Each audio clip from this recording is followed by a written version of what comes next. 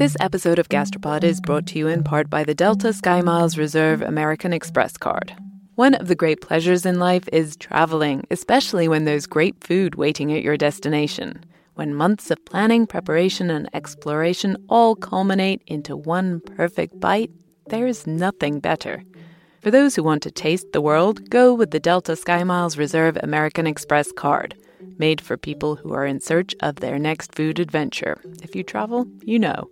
Visit go.amex/reserve to learn more.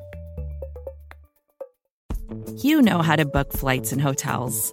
All you're missing is a tool to help you plan that unbelievable travel experience. That's why you need Viator. Book guided tours, excursions, and more in one place. There are over 300,000 travel experiences to choose from, so you can find something for everyone. And Viator offers free cancellation and 24/7 customer support for worry-free travel. Download the Viator app now and use code Viator10 for 10% off your first booking in the app. Find travel experiences for you. Do more with Viator. This chicken is uniquely delicious. And at first, the first time I had it, I thought maybe it's uniquely delicious just because it's Paris, and so everything is heightened. You know, it's a beautiful, bronzed, crispy-skinned chicken that's been basted by the fat of the chickens above it, and it's got pepper and thyme and salt, and the skin is like glass. It shatters when you bite into it. I'd be willing to go to Paris to eat chicken like that. Oh, come on, Cynthia. How hard do I have to twist your arm to go to Paris anyway? But yes, I am drooling right now. The skin shattering when you bite into it. I want that chicken. And just so you know, you're listening to Gastropod, the podcast that looks at food through the lens of science and history. I'm Nicola Twilley. And I'm Cynthia Graber, and the person describing this delectable bird is journalist and author Maren McKenna. And this fabulous fowl set her off on a detective story. After I'd eaten this a couple of times and gotten over my initial shock at how delicious it was, I realized that there actually was something unique about the chicken itself, that the chicken was a type of chicken that we wouldn't have in the United States, that it was raised without the routine use of antibiotics, which is a feature of the raising of most meat animals in most places on the planet. And that choice to not use antibiotics had driven a bunch of other choices in the raising of that chicken that combined to make it as delicious as I found it. Maren McKenna is the author of a new book called Big Chicken, The Incredible Story of How Antibiotics Created Modern Agriculture and Changed the Way the World Eats. And we spoke to her about little chicken, big chicken, and of course the looming specter of antibiotic resistance. Why does Parisian chicken taste so good? When did American chicken stop tasting like that for the most part? And what do nuggets have to do with urinary tract infections? And is there any way we can have antibiotic-free, beautiful, bronzed, crispy-skinned chickens again? Without moving to Paris? Although, to be honest, I am willing to relocate. So if you go back really not very far, say 100 years or so, chickens were a feature of every backyard or back garden. Every family had some chickens. And interestingly, they were usually the province of women. Women would raise chickens primarily for eggs, and then secondarily for the meat of the chicken once the hens were kind of exhausted from laying the eggs. But raising chickens primarily for eggs first gives you a not very delicious chicken at the end because the chickens are kind of old and stringy, and it also locks you into a particular production cycle. This is what chicken in America was like all the way up to the Second World War. The lady chickens were not slaughtered until late fall after they were worn out from a lifetime of egg laying, and the gentleman chickens, which were slaughtered younger, they didn't taste much better because they came from a breed of chicken that was optimized for egg laying, not for deliciousness. Unsurprisingly, chicken was not what was for dinner. It was seasonal, it was expensive, and it didn't taste that great. Chicken started to change in the early 1900s because of a few different innovations. The first is that people start to figure out an artificial diet to give chickens, a diet that is made not just of the things that they pick up in the barnyard, but also of grains that have been specifically grown for it, and also vitamins that have been synthesized to be added to it so they can be raised all year round. The second is that people come up with incubators, electric incubators for chickens. So farmers no longer have to rely on the natural production cycle of a hen laying eggs, sitting on the eggs, hatching the eggs, and then getting ready to do that again. They can keep hatching eggs all year round. So now chicken is not seasonal, but it's still got the stringiness problem. And then people start thinking about what would be the tastiest chicken? What would a chicken look like if we raised it for meat instead of just for eggs? And that's really where modern chicken production begins. You don't really think of modern chicken production beginning in a particular place, but it did. So there's a couple of locations in the United States that are weirdly important to the history of chicken. The first location is near where I grew up, and in fact, it's where I occasionally went on vacation in the summer, the Delmarva Peninsula. The name describes exactly what it is, a little jut of coastal land made up of parts of Delaware, Maryland, and Virginia. And before the Second World War, people who lived on the Delmarva Peninsula had market gardens. They did what was called truck farming to supply East Coast cities with produce. So truck farming and farming for fruit and farming for vegetables is very subject to the weather. And in the way that farmers do, people on Delmarva are always looking for alternatives. One of those farmers who was looking for an alternative was named Cecile Steele. In 1923, an order that she had sent in for chicks to grow up into hens, to grow up into egg layers, somehow got misinterpreted. And instead of 50 chicks, she got 500. That was way more hens and eggs than she was ever going to need. So she decided what she would do instead is to grow them up and try to sell them for meat. Now, you might be wondering, wait, these are chickens bred to pump out eggs, not make delicious tasting meat. So why does anyone buy Cecile's chicken meat? Turns out there was a big Jewish community on the East Coast, primarily in New York, and they needed kosher meat for a special celebratory Shabbat dinner every week. That meat was almost always chicken, because obviously pork isn't kosher, and beef has to be slaughtered correctly, which was hard for New York Jews to verify. Chicken could be slaughtered in front of the customer, so chicken became the Shabbat dinner custom for East Coast Jews. I ate it literally every Friday night growing up. And New York's Jewish community, they snapped up Cecile's chicken. And this was so successful and so unusual that she did it again and again, and her neighbors noticed. And Delmarva, within a remarkably short period of time, converts from a truck farming place into a place that is the start of the meat chicken industry in the United States. After the Second World War and all the disruption that it caused to the U.S. food supply, Americans were ready to celebrate peace by eating meat, and a lot of it. And people started to think in the 1940s that perhaps what would be useful was to have a chicken that actually was meaty. And so there was a competition sponsored by the A&P supermarkets, supported by the U.S. Department of Agriculture, and by all the extension services around the country, that they called the Chicken of Tomorrow contest.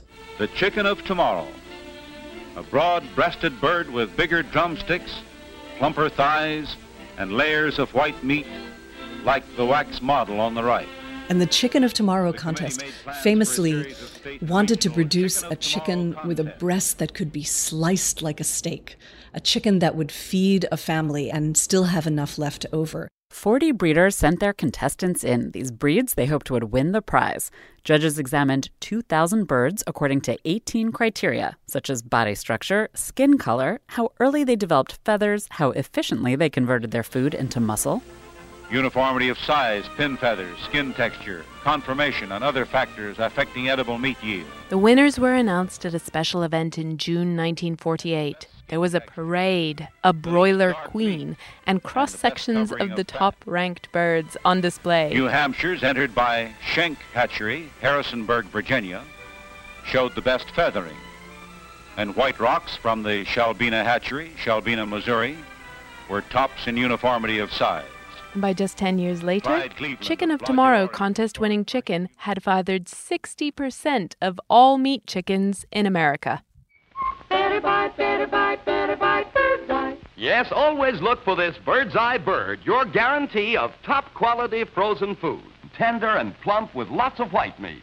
Guaranteed best you ever tasted or your money back. And even today, the major genetics companies, the major lines of chicken that are grown in the United States, all trace back to that Chicken of Tomorrow contest in the 1940s. Another major change that happened in the 1940s is that the chicken industry in America becomes vertically integrated. Which is that there's one company that owns everything from the births of the chicken to the feed of the chicken, to the chickens themselves, to the slaughterhouses, and to the production networks. And the only thing that's left for the farmers, the people who are actually doing the raising of the birds, is the buildings, the land, the waste, the manure, the debt.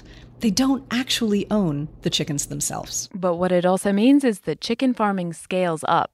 All of a sudden, there are a lot more chickens being raised for meat in America. But there are still some problems marketing and selling those chickens to Americans. So a funny thing about chicken, if you think about it, is that chickens are kind of an odd size. It might be too big if there were only 2 people in the household for a single meal, and it might be too small if there were 4 or 5 or 6 people in the household.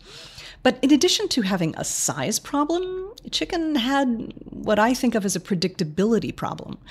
If you think of historically what we've done with cows or with pigs after we slaughter them, there are a lot of things that you make out of a pig, right? You make loins and chops, but you also make hams and sausages and bacon. And similarly for beef, we do a lot of different things with beef.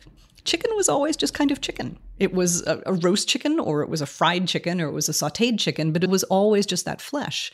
And the combination of the difficult size and especially the predictability meant that the chicken industry, which was now pumping out more and more chicken, had a lot of trouble persuading people to eat more chicken.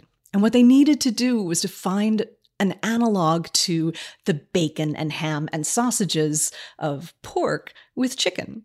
And in the 1960s, this happens. And to tell that story, we'll take a trip from the Delmarva Peninsula to another surprisingly important location in the history of American chicken, Ithaca, New York, where a Cornell University professor called Bob Baker is charged with figuring out how to raise the income of chicken farmers. And he did that by thinking up lots and lots of different things that you can make with chicken. Chicken bologna, chicken meatballs, chicken sausage, chicken hot dogs. But his most enduring invention is what he at the time called a chicken stick, and what we now know as the chicken nugget. It didn't quite catch on at first, but then in 1977, a Senate Committee on Nutrition published the first dietary guidelines and recommended that people eat less saturated fat, which meant less red meat. Only 3 years later, McDonald's introduced the Chicken McNugget. They're here. They're here! Chicken consumption has never looked back.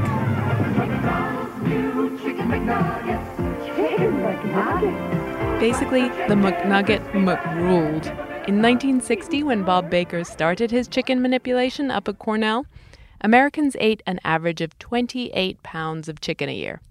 Last year, we ate more than triple that. There's another crucial piece of this story, and that's the fact that antibiotics were also being developed just as the chicken industry was starting to be transformed. So I think it's hard for all of us to realize, because we were born within it, that the antibiotic era isn't actually very old. Depending on when you start counting, antibiotics date back to 1928 or to about 1940. Obviously, antibiotics were not developed for chickens. The first antibiotic, penicillin, was famously discovered by Alexander Fleming in 1928, and it started being tested on humans in the 1940s. And it completely changed our lives, all our lives. Penicillin was now for the world. Everywhere, curing the sick. Everywhere, saving lives. As long as we had been a species, infectious disease had been one of the major ways by which we died. I mean, people didn't die in the pre-antibiotic era of the things that kill us now. They didn't die of chronic diseases, and for the most part, and they didn't die of cancer because they didn't live long enough to develop those.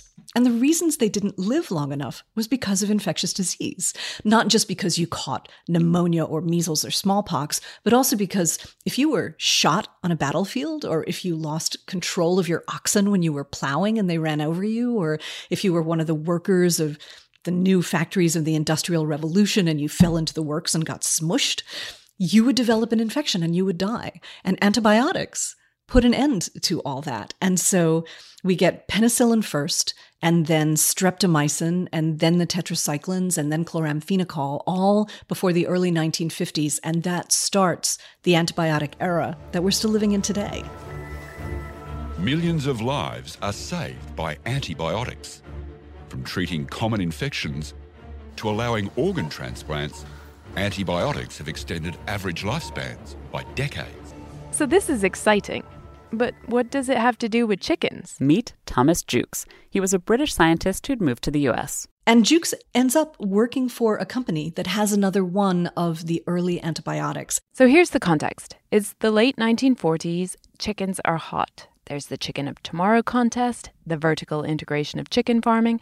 America is beginning to care about chicken. So there's this huge interest in what can be added to the diets of chicken that will make them grow faster, will keep them robust, will start getting more chicken into this growing chicken economy. And people are trying a lot of different things. They're trying things like cod liver oil and different vitamins. And Jukes, working for a place that manufactures one of the new antibiotics, gets the idea, based on some research that's been done by some other scientists but hasn't really been followed up on in any way, that maybe the antibiotic that they're making might have an effect on the chickens. And so at the end of 1948, he sets up an experiment in which he chooses a particular batch of chickens and chicks, and he feeds them a very particular diet. Jukes has starved his chickens in advance so that whatever he feeds them in the actual experiment, it'll be totally obvious what effect it has. And of course, like any good scientist, he's divided the chickens up into groups. One stays on the normal diet, others get different additives in their feed. And he lets this go for just a couple of weeks, and then he goes in on Christmas Day, 1948, he goes into his laboratory, and he goes himself because since it's a holiday, he's given his lab tech the day off. He goes in to weigh the chickens. This is the day on which he's going to discover which of the many additives, including the antibiotic that his company makes, is going to make the most difference. And he weighs them all. So he weighs the ones that get the cod liver oil. They're a little heavier than the control diet. And he weighs the ones that get the vitamins. They're a little heavier too. The vitamins do make a difference. But the one that makes the most difference is his antibiotic. The birds that receive just a tiny, tiny fraction of the antibiotic weigh 2.5 times what the control group of chicks do. These results are astonishing. This tiny dose of antibiotic has caused the chickens to more than double in weight. In fact, it's so astonishing that Jukes needs to repeat the experiment a couple of times to make sure what he thinks he's seeing really is true. And then he announces his findings at a conference in 1950. And it happens that a New York Times reporter was covering that scientific meeting and put the story on the front page the next day. Wonder drug Oreomycin found to spur growth 50%. And from there, everything changed. Other scientists quickly copy his work. Everyone is obsessed with how antibiotics might transform agriculture in America. By 1955, there were almost 400 scientific papers published on the topic, and American farmers were giving their livestock nearly 500,000 pounds of antibiotics a year. So the interesting thing about all of this is that no one at the time actually knew how antibiotics increased the chicken's growth, how this miracle drug worked. They knew that animals were putting on weight, but even though they did some experimenting with the lab tools they had available at the time, they really couldn't understand why this effect was happening. Some scientists theorized that animals were just retaining water, or maybe they were having a change in how fat was distributed around their bodies, or maybe in some way the antibiotics were affecting their metabolisms.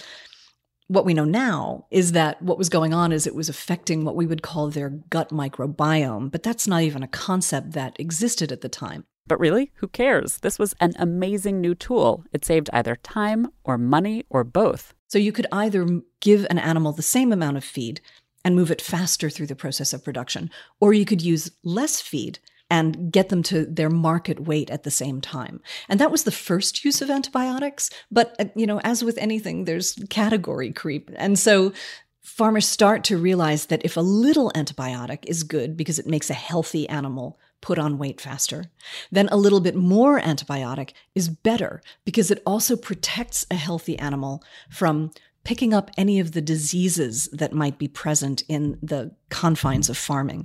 And because at the same time, these other innovations are happening, changes in chickens' diets, more demand for chicken, there's this confluence of factors that makes it very, very interesting to suddenly create very large farms with very large amounts of animals on them. And when you put thousands of chickens together in a relatively small, confined space, it means there's a lot of waste that doesn't get cleaned quickly. It means that diseases pass easily from bird to bird. So antibiotics become not just a thing that encourages weight, but also a thing that is used to protect them. Important side note here, neither of these uses are the way we use antibiotics in people. Antibiotics in people are used to cure infection. That's the smallest use for antibiotics in animals. In the evolution of giving antibiotics to animals, I think that every step must have seemed completely rational at the time. They'd done something, it worked, they tried the next thing, that worked, they just kept going. And it's only in looking back that I think that we can see that some of these things were crazy. And it is impossible almost to understand that anyone ever tried them. And probably the most outlaw example of this is this process acronizing. This sounds totally and completely bizarre today when we know that it's a horrible idea to use too many antibiotics. But companies came up with what they thought was a brilliant plan. Just dunk all chicken meat, in fact, let's dunk all meat into huge vats of liquid antibiotics. Like Maren said, it was called acronizing. And so in the 1950s, and for about 10 years, vast amounts of chicken flesh and pork flesh and fish flesh in the United States gets dipped in a solution of antibiotics after the animal is killed and butchered and as it's on its way to being packaged.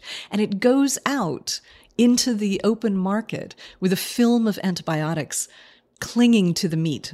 The point of this is to slow down spoilage. It's to create an environment in which the spoilage organisms that naturally accumulate on a fresh piece of meat are suppressed by the antibiotic, so that instead of a shelf life of 2 or 3 or 4 days, a piece of meat might have a shelf life of 2 or 3 or 4 weeks. There are ads in all the lifestyle sections of the papers telling women to go buy acronized chicken, that it was fresher and tastier. In fact, wholesome and country sweet for up to a month. Companies bragged that they could truck refrigerated rather than frozen chickens across nearly the entire country without worrying that the meat would spoil. By 1958, nearly half the country's slaughterhouses were acronizing their chickens. Again, remember, these chickens are being completely dunked in antibiotics. And all of this seems completely rational and normal at the time. This episode of Gastropod is brought to you in part by the Delta SkyMiles Reserve American Express card. You know that feeling when you try a new food for the first time and your mouth experiences these brand new flavors and sensations? It's like, wow, I didn't even know a food could do that. This happened to me when I went on this amazing trip to the northern tip of Queensland in Australia. We were so far north that we were off the country's electrical grid, and we were staying on a banana farm where they grew dozens and dozens of different kinds of bananas. In the morning, I woke up to a basket full of some of the most bananas you can imagine. Red ones that were super soft and sweet like raspberries, and small finger-sized ones that were sort of floral, and even blue ones that tasted exactly like vanilla ice cream. Life's too short to pass up extraordinary experiences. And if you're ready to take your next big food adventure, go there with Delta SkyMiles Reserve American Express card. If you travel, you know. Visit go.amex/reserve to learn more. Support for this show comes from Sylvan Learning. As a parent, you want your child to have every opportunity. But giving them the tools they need to tackle every challenge, that takes a team. Now more than ever, educational support tailored exactly to what your child needs can make all the difference. That's why parents have trusted Sylvan Learning for 45 years as the ultimate teammate in their child's educational journey, instilling in them a love for learning and a passion for reaching the next level. And Sylvan's Insight Assessment can identify gaps in learning and areas that could be of concern for your child. It's a 360-degree view into your child's learning that you can't find anywhere else, and helps ensure that your child didn't miss something in school that might put them at a disadvantage in the future. And right now, it's the best price of the year at $29. Go to sylvan29.com to learn more and get your child's assessment for only $29. That's SYLVAN29.com. Okay, so by the 1970s, almost every food animal in America was receiving antibiotics. Their meat may not have been dipped in a bath of antibiotics anymore. Acronizing had been phased out by then. But pretty much 100% of chicken and turkeys, 90% of pigs, and 60% of cattle were being given antibiotics in their food all the time. So the question is, how much antibiotics are those animals getting? So the easiest answer to this is lots and lots. Maren has to be vague here because most countries don't keep good numbers. But one good set of numbers is that in the United States, 70 to 80% of all of the antibiotics sold in a calendar year are used in animals, not in humans. 70 to 80% is going to livestock, not people. So you might wonder, did nobody think that giving farm animals this enormous quantity of antibiotics would be a problem? Because the signs were there. As early as the 1950s, doctors were reporting a rise in penicillin allergies in humans. That's a warning sign. And when the FDA sampled the nation's milk supply, more than 1/10 of their samples had enough penicillin in them from the cows that the milk could have been prescribed as a drug. That definitely sounds like a problem. You know, it's interesting to me to think that it's only in the past couple of years, really, at least in the United States, that antibiotic use in agriculture has become a big public policy issue. And so I think we assume that the voices against this use must be relatively new too. But in fact, if you look back, as I did while I was working on this book, there were some prescient, alarmed scientists who almost from the beginning, like from the mid-1950s when antibiotic use was really burgeoning, were starting to say, this is going to be a mistake. This is a misuse of antibiotics, and it's going to stimulate the development of antibiotic resistance. Antibiotic resistance. This is the huge, huge price that we're paying now for the overuse of antibiotics. So let's tease this out. What is resistance? Well, first, what are antibiotics? What they really are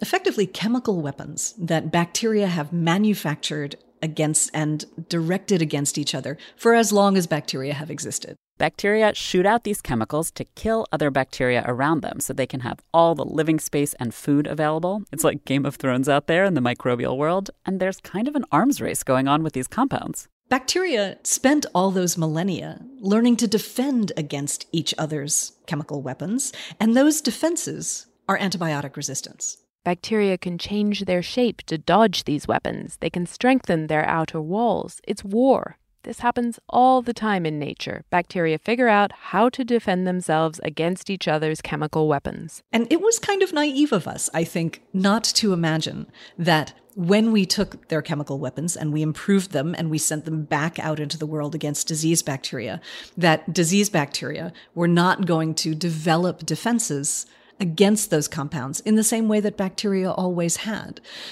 When antibiotics are used in medicine, the great question is always, is this use justified? Because any use of an antibiotic compound runs the risk of stimulating resistance. And this resistance means the antibiotic will no longer work against that particular disease, which means the disease can come back and kill us. The benefit of curing an infection is worth that risk. But the benefit of growing chicken a little faster just to make a little more money? Well, that's debatable. When bacteria develop resistance against antibiotics, the first thing to know is they can spread that resistance to their neighboring bacteria. But then how does it get from the animal to people? The first and really kind of most obvious is that we give antibiotics to animals in their feed, and so it goes into their guts, and then it exits their bodies through their manure. So manure is a really rich source of antibiotic resistance in a couple of different ways. First, if resistant bacteria are in an animal's guts and that animal goes to slaughter, then as the animal's disassembled and becomes meat, there's a risk that the gut contents are going to end up on the meat. So that's how the manure in an animal's guts, when it goes to slaughter, can end up smearing antibiotic-resistant bacteria all over your chicken breast. But the manure left on the farm is a problem too. And then that becomes a source for resistant bacteria spreading through the environment, through storm runoff, into groundwater, into surface water. If it's a manure lagoon that's liquid and dries out on the surface, through dust that blows off on the wind. And then people can also spread antibiotic-resistant bacteria. Maren writes about a young pregnant woman who caught resistant salmonella from a calf and then passed the infection to her newborn baby in the hospital, and then her baby transferred it to other newborns there. In the 1970s and 80s, some scientists were starting to notice that people were dying of farm-related resistant strains of Salmonella. If you caught the resistant strain, you were 21 times more likely to die than someone who caught a strain that still responded to antibiotics. The number of people coming down with antibiotic-resistant bacterial disease has been just going up and up in the past decades. In 2013, the CDC said that at least 2 million people per year come down with an antibiotic-resistant disease. Not all of those people die, of course. Oftentimes, the resistant bacteria can be treated by an older, more toxic antibiotic that the infection-causing bacteria haven't had the chance to develop resistance to. But particularly if you're old or young or have an immune system that's already weak for some reason, then picking up an infection of antibiotic-resistant bacteria can easily be fatal. But of course, this all leads to yet another question. If there are so many antibiotic-resistant bacteria in the world, why are we not all sick? For the same reason that there are a lot of disease bacteria in the world, and we're not all sick from those either. So one thing that happens, for instance, is that if these antibiotic-resistant bacteria that are traveling on meat, for instance, take up residence in our guts, they might be there for a while. They become part of the mix of bacteria, that gut microbiome that lives within all of us. And then something happens to change that stable relationship. Maybe those bacteria escape from the intestine and they get into another part of the body, like the urinary tract, and they cause an infection there. New and alarming. They say that superbug in the bird is now infecting women. Or maybe someone takes an antibiotic for a different, unrelated problem, and the antibiotic kills so much bacteria in the gut that the dangerous resistant bacteria, they suddenly have more space, and they grow, and they cause an infection, a disease. It's one of the problems of proving that antibiotic use in agriculture is responsible for antibiotic-resistant illness, is that sometimes the illness can be pretty separated in place or time or both from consuming the antibiotic-resistant bacteria, and even more from the use of the antibiotic in the animal that started all this. And it's precisely this difficulty in proving a direct connection between giving farm animals antibiotics and people dying from antibiotic-resistant infections. This is why the U.S. government didn't do anything to deal with this problem for decades. Meanwhile, in Europe, they started to move on this issue much more quickly than we did here. There are a number of reasons why, but the most important one is this. They act much more on the precautionary principle. If something looks like it's going to be injurious, they make a decision in advance not to do it. In the United States, we're much more empirical. We allow something to be tried, and then if it turns out it has a negative effect, then we try to regulate it afterward. In my home country, Britain, the government had banned the use of antibiotics as growth promoters in farm animals as early as 1971. And by the 1990s, all of Europe had followed suit. The U.S., we didn't ban the use of antibiotics as growth promoters until 2017, this very year. And there are still loopholes. Drugs can be given for preventative use, meaning to prevent disease, and some have no limits on how long they can be used that way. I should point out that, of course, many Europeans have been using these loopholes as well. But particularly in the U.S., Big Chicken and Big Pharma teamed up and spent decades pushing back against any regulation on antibiotic use on the farm. They used Big Tobacco's playbook, and they argued that the science wasn't conclusive. Until the science just kept getting stronger, and enough people died. A multi-state salmonella outbreak linked to raw chicken involves several strains of the disease, including several antibiotic-resistant strains, which have put 42% of victims in the hospital. More reported cases of the deadly superbug. 7 patients were infected, contributing to 2 of their deaths. And finally, the government and industry couldn't ignore the data anymore. It turns out that the company that kind of volunteered to lead the parade, to lead meat production in the United States into a different consideration of antibiotics, is the chicken company Purdue. Purdue saw the writing on the wall. In secret, they started phasing out antibiotics in 2007, figuring out if they could actually raise chickens industrially without them. By 2014, they were ready to announce that they no longer used growth-promoting antibiotics. But there was something else going on at Purdue, too. It would be nice to think that poultry production turned against routine antibiotic use because they understood that this was a public health danger. And I do think that's true for some of the companies. But it probably also is because, at least for growth promotion, which is what the regulation in Europe and in the United States has addressed, it really didn't work as well as it used to. Purdue did an internal study on 7 million chickens, and they found that those that had been given antibiotics as a growth promoter, the benefit was only in the hundreds of a decimal point, basically not worth the cost of the drugs. But why would antibiotics, which were these wonder drugs when Thomas Jukes first gave them to chickens in the late 1940s, why would they have stopped working? It's as though growth promoters filled in a deficit in the way the chickens were raised. And all the other things that the industry did in the years that growth promoters were being used also filled in that deficit. It got cleaner, it got faster, it got better for the animals.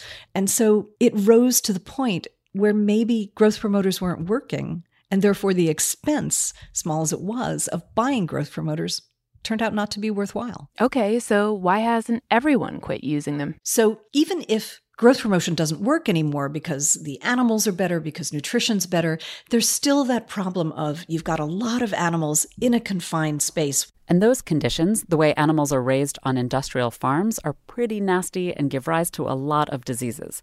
That's another key reason for using antibiotics, so that you can raise lots of animals together in a confined space and still keep them alive. And it turns out that you can do that without the use of antibiotics. Purdue and now other companies, what they found is you can stimulate the bird's own immune systems instead. So they give them probiotics, they give them prebiotics, they've improved their diets so that they no longer eat various kinds of sort of food industrial waste, and they no longer eat waste from earlier slaughter of chickens. They have given them more space. They've given them more light. Purdue has a pilot project in which they build windows into the walls of what were formerly completely solid-walled barns. And they've started to tinker with the genetic makeup of the chickens so that they're allowed to grow a little more slowly, so that their immune systems and their muscles and their bones are more in balance as they grow up to the size at which you want to slaughter them. And it's really interesting. Jim Purdue, the head of Purdue, said to me during one of my conversations with them that reconsidering antibiotics led them into a reconsideration of the entire way that they raise chickens. And in some ways, they feel like they're going back to practices that his grandfather, the founder of the company, would have honored, things that look kind of old-fashioned to us, but turn out to have a more enduring benefit than the quick fix of antibiotics did. They've basically had to transform the way they raise chickens to do so without antibiotics, but it works. In weaning themselves off antibiotics, these companies have started to change the way we raise chickens in America, and they've even started to change the birds themselves. But let's slow down for a minute. It's not all old-fashioned goodness in big chicken land yet, even at Purdue. And not all companies are on board with the extra work that goes into raising chickens without antibiotics.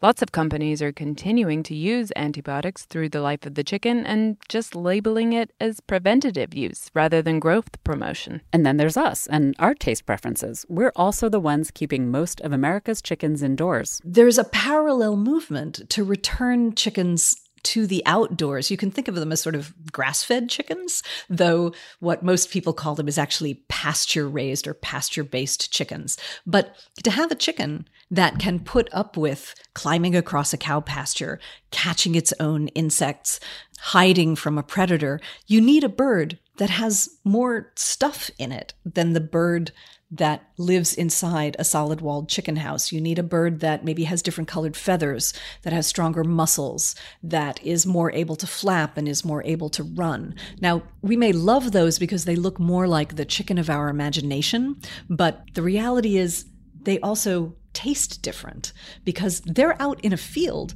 running around. They're getting exercise. They're eating bugs. Their diets are always different. We love the way they look. They're flapping around outside, but most of us aren't used to the way their meat looks on our plate. It's going to have had more exercise. And if it's had more exercise, then its muscles are going to have a different texture. They're probably also going to be a different color as well, because as they exercise more and their muscles get more perfused with blood, there's more of a change in the color of the muscle itself. And that persists after you kill the chicken and cook it. And that may be something that people have to learn to like. It's kind of like grass-fed beef. If you're used to those soft as butter steaks, the texture and the mineral notes in grass-fed beef aren't necessarily tasty to you. And chicken has been bred to be bland. That's what consumers want, or wanted in the past, white breasts that frankly don't have much flavor. That's been chicken's unique selling point for decades. It's bland. But these newer heritage pastured birds have darker meat overall, and that meat has a richer taste. Personally, I think it's a huge improvement, but it's something consumers have to learn to appreciate. They're richer, the meat is darker, it's chewier, but it is uniquely delicious. So here's my question. Even if Big Chicken quits antibiotics, and even if the chicken industry reforms itself as a result, if it improves welfare and we all start craving pastured meat, is it too late? Is the resistance genie out of the bottle? Well, we have to hope not. Even if we stopped all agricultural use of antibiotics tomorrow, all routine antibiotic use, the microbial world would not respond instantly. This is a very complex system, and it took us 75 years to get where we are. However, there are early signs that this is worth doing. The Netherlands provides one of those early signs. They banned growth-promoting antibiotics a while back, but that still wasn't enough until the government worked out agreements with farm organizations in 2014. After that, the country cut its antibiotic use in half, and the benefits showed up really quickly. Not only have they had really significant drops in the amount of antibiotic-resistant bacteria showing up in their animals, but they also are starting to see declines in antibiotic-resistant bacteria in their human patients. And that's really where we want to go. It's a great side benefit that cutting antibiotic use leads to improved chicken welfare. But in the end, we want to go to less antibiotic use because it reduces the chances of antibiotic resistance, which the United Nations has called a global health threat, one of the greatest health threats of our time. Antibiotic resistance could force us back into a world like the one Maren described at the beginning of the show, where strep throat or even a simple infection from a bad cut could kill you. And reducing antibiotic use in animals is key. I know I now make sure to buy antibiotic-free milk and meat. But I live in New York, and this story we've been telling with Maren's help, it's being focused entirely on the U.S. and Europe. The big challenge moving forward for antibiotic use in agriculture is what happens with the agriculture of the developing world, the agriculture of the global south.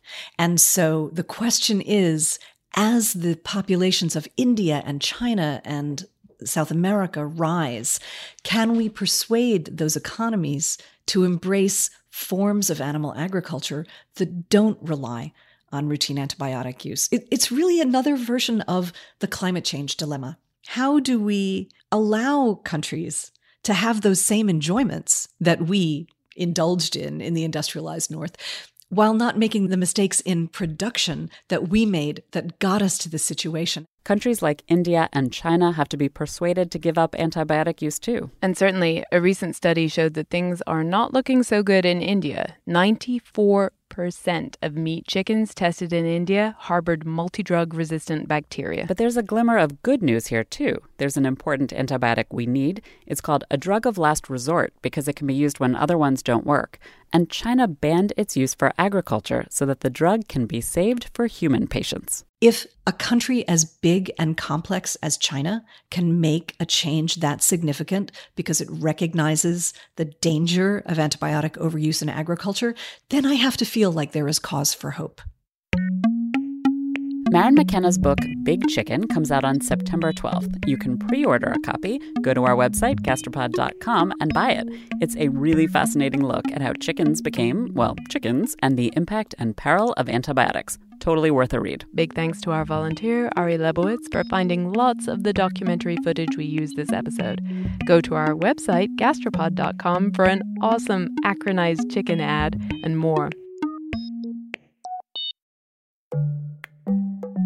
This episode of Gastropod is brought to you in part by the Delta SkyMiles Reserve American Express card. You, dear listener, already know about the transformative power of food. You're probably thinking about food right now, aren't you? Look, we get it. Sometimes a craving is more than a craving. It's a calling that you have to indulge, even if it takes you thousands of miles to get there. For those who want to taste the world, go with the Delta SkyMiles Reserve American Express card, made for people who are in search of their next food adventure. If you travel, you know. Visit go.amex/reserve to learn more.